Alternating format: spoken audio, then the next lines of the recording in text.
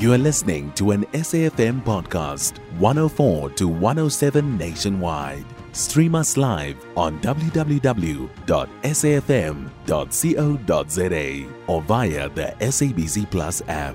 SABC News, independent and impartial. The National Joint Operational and Intelligence Structure, NatJoints, says it is confident that the upcoming BRICS Summit, to be held in Sandton, Johannesburg next week, will take place in a safe and secure environment. The structure, which comprises the South African Police Service, State Security Agency as well as the Defence Force, says that security has been beefed up in all the areas where the delegates attending the summit are going to be, including the airport. The summit is expected to be attended by several heads of state from across the world.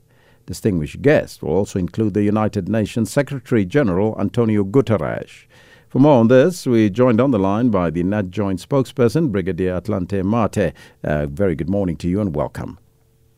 A very good morning to you and to listeners. Brigadier, are you confident that you have covered all the bases to ensure safety and security for all those who will be attending the BRICS Summit? Well, thank you so much for this opportunity. We are quite confident and satisfied with the plans that we have put in place to ensure that safety and security is the order of the day during the duration of the conference that will be taking place next week. So as the NatJoints, we have assured that the measures that we've put in place will ensure no criminal incidents or minimal incidents pre, during and post the summit.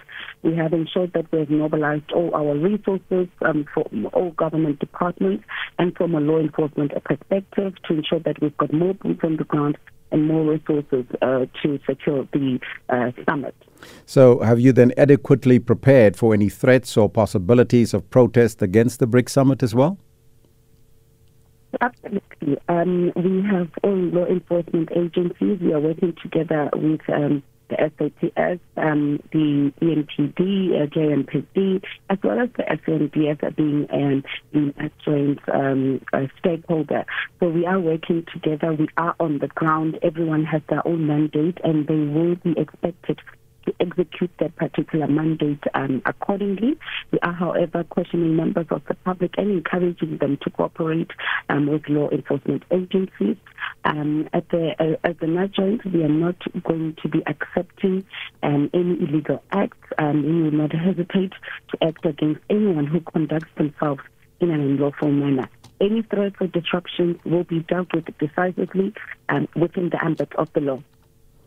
And will the airspace around the venue be a no-fly zone and a no-drone zone area as well? Absolutely. So a notice to all airmen has also been issued by the Civil Aviation Authority.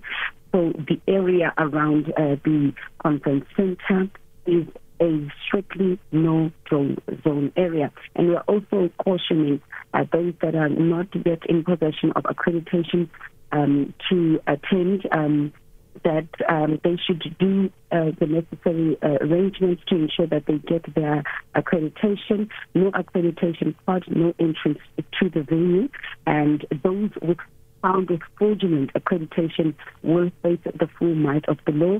And we are cautioning delegates that it is illegal to exchange your accreditation card with a colleague. It is a serious offense, and we will not hesitated to take action against those who do so.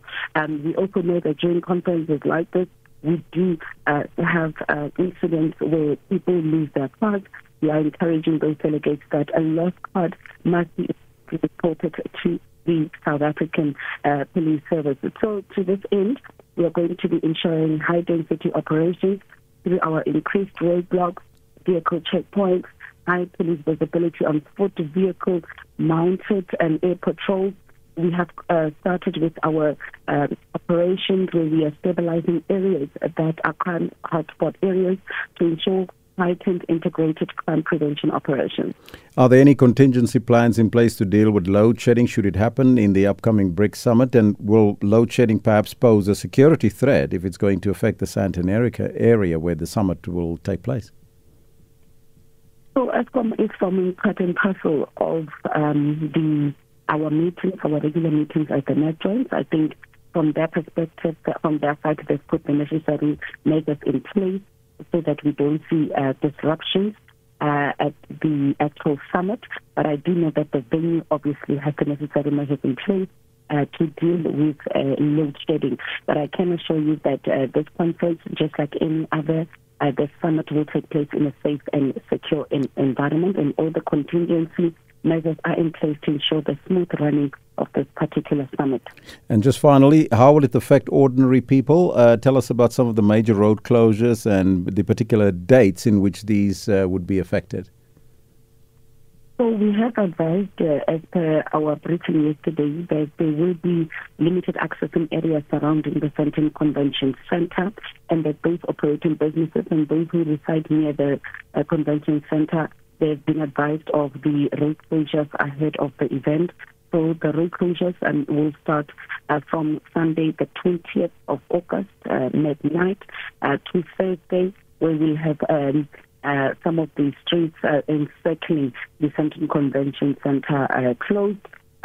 We are hoping that these particular closures won't have an adverse impact on people, on prisoners that are operating in the area, but we do know that the city of Johannesburg has been in talks with those operating businesses in that vicinity, just to engage with them and give them a heads up on the measures that have been put in place. And we are making a call to all South Africans, as they have done on many occasions, to welcome our international guests with humility, warmth and care in the true spirit of Ubuntu. And we therefore affirm that the NatJoints state of readiness, we are already on the ground, and we are ready to deliver a safe and secure event.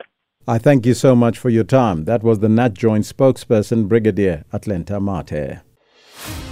You can find SAFM Current Affairs on 104 to 107 nationwide. Our podcasts are available for download on all our digital platforms. SAFM, leading the conversation.